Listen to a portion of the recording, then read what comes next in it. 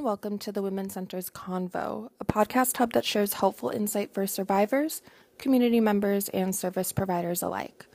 Convo stands for Creating Opportunities for Nonviolent Outcomes, and we invite you to learn more about this initiative on Instagram at convo_TWC. The Women's Center is based out of Waukesha, Wisconsin. We welcome and serve survivors of all ages, races, gender identities, sexual orientations, abilities, nationalities, and immigration statuses.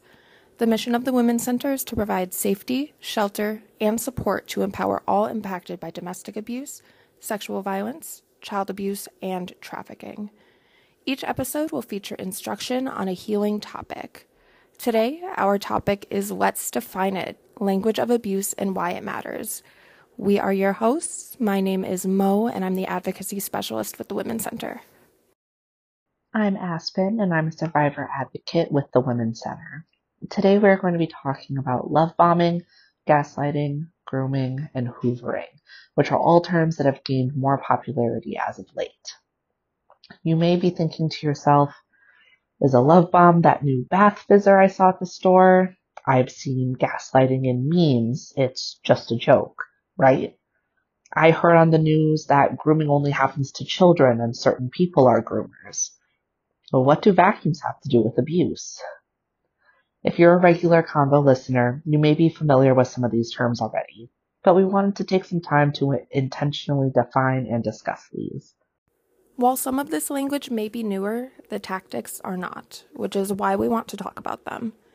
To get us started, love bombing is a manipulative tactic used by abusers that preys on our innate desire for connection and the need to feel special, and in turn exploits our bonding instincts. By showering a partner in affection and attention, abusers aim to build trust and at times foster dependence early in a relationship. What gets so difficult about this is that this tactic seamlessly integrates into the cycle of abuse. To review, the cycle of abuse is characterized by distinct phases: honeymoon or calm period, tension building, explosion, and reconciliation. Love bombing plays a pivotal role in perpetuating this cycle, as the overwhelming positive attention during the honeymoon phase can mask the impending tension and explosion. When honeymoon turns to tension, love bombers often create a sense of uncertainty and fear by intermittently pulling back from their victims.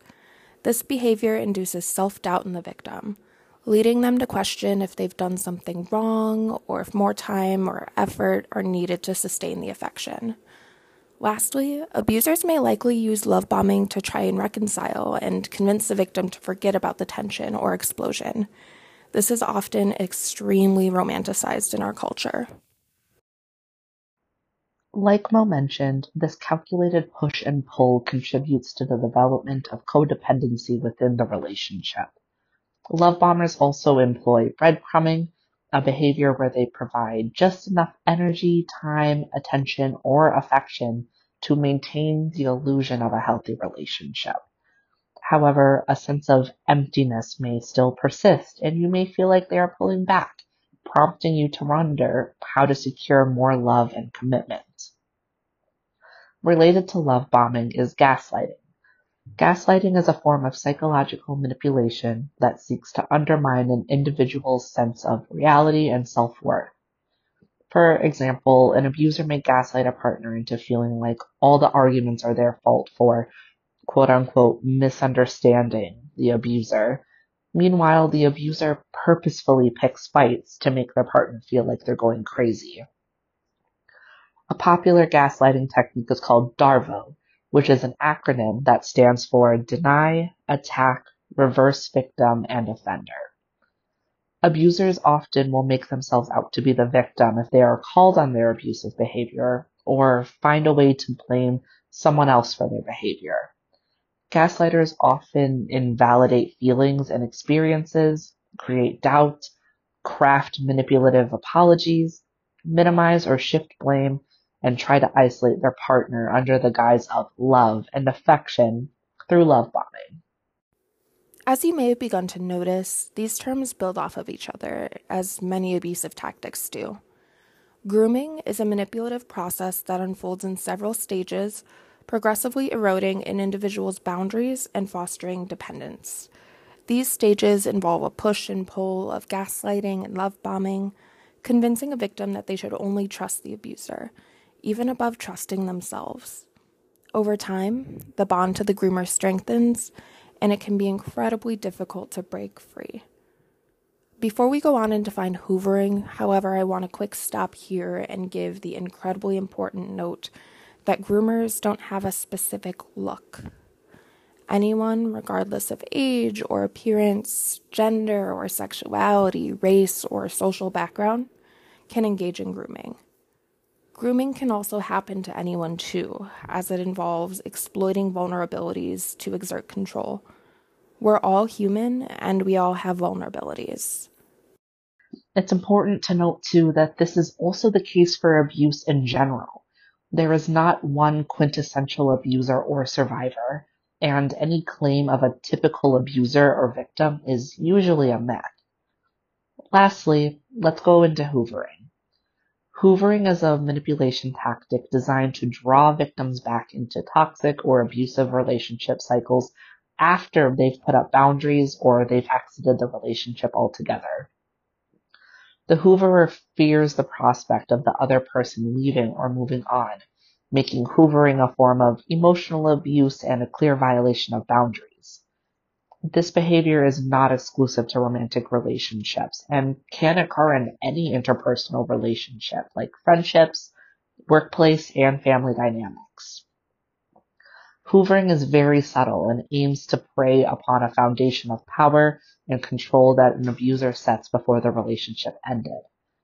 For example, the hooverer may appear to accept the relationship's end and respect boundaries, only to re-enter the victim's life unexpectedly, often using seemingly innocent reasons like hearing a song on the radio that reminded them of the person, or remembering an important date that they just had to reach out about. For a survivor that has been groomed, one contact like this can be enough to be immediately pulled back into the power and control. Gaslighting and love bombing can also be involved by remembering events differently or appearing with gifts or other grandiose gestures. So, what can survivors do if they notice these patterns, and how do they heal from these abusive tactics? If you start to notice that something feels off in a relationship, you don't have to ignore it or push it away, even, and I would also say especially, if someone tells you to. For many survivors, it can be helpful to keep record or documentation of different abuse tactics in a safe location, like a locked app or a hidden notebook. This record serves as a reminder that your reactions are valid and can help counter any excuses that the abuser may present. Connecting with others is also crucial, whether directly or indirectly. Seek support from therapists, advocates, friends, family, and fellow survivors, too. Reading articles, books, and listening to survivor stories or podcasts like ours can help alleviate feelings of isolation and also provide some education, too.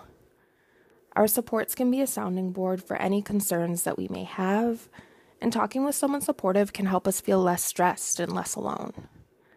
Tactics like love bombing and grooming can make survivors believe that they're not worthy of genuine affection and care. Abusers often manipulate survivors into feeling guilty for leaving, citing supposed nice things that they've done as evidence for their kindness, and that the survivor will never get treated better than they are in that relationship. It's essential to recognize that these actions were not benevolent gestures, but rather mechanisms of control, and you do deserve much better. Affirmations can also serve as powerful tools. Affirmations reinforce a positive and grounded sense of self. If you're stuck on these, here are a few examples. 1. I deserve to be surrounded by authentic and supportive individuals who respect my boundaries. I'm worthy of love just as I am. 2. I release any guilt or obligation that manipulative individuals try to impose on me. It wasn't in my head. They just made it seem that way. 3. I know what happened to me, no matter what anyone has to say about it. This is my story, my truth. I didn't do anything to cause this. The blame for the abuse lies with my abuser and not with me. And 4, I forgive myself and I'm working on trusting myself again. I won't always be perfect because perfection isn't real, but I will be doing the best that I can. These tips reinforce self-worth, clarify reality, and promote the ongoing process of healing and self-trust. Be gentle with yourself in this process.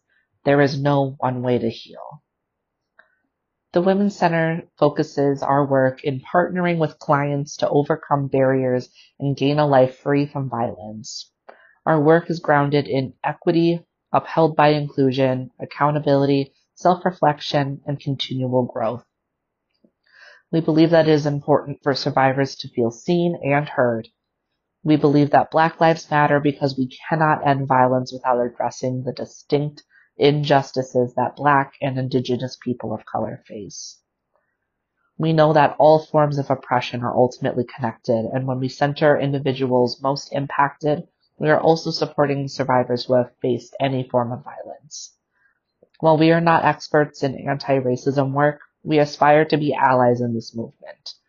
We all have a responsibility to contribute to unlearning racism and intersecting forms of oppression that take place in our communities. If you would like to talk to an advocate about your own experience with abuse, please call our 24-hour hotline at 262-542-3828. Learn more about the Women's Center at www.twcwaukesha.org and find the resources mentioned on this episode by clicking Resources, then Podcasts on our website. If you're in the greater Milwaukee area, we also host an in-person Wednesday workshop on the second and fourth Wednesdays of every month, and that is by pre-registration only. So please call the hotline and ask to speak with Mo for more information. Stay tuned to our website for future episodes and feel free to take a look at our past episodes too. Thank you so much for listening and be well.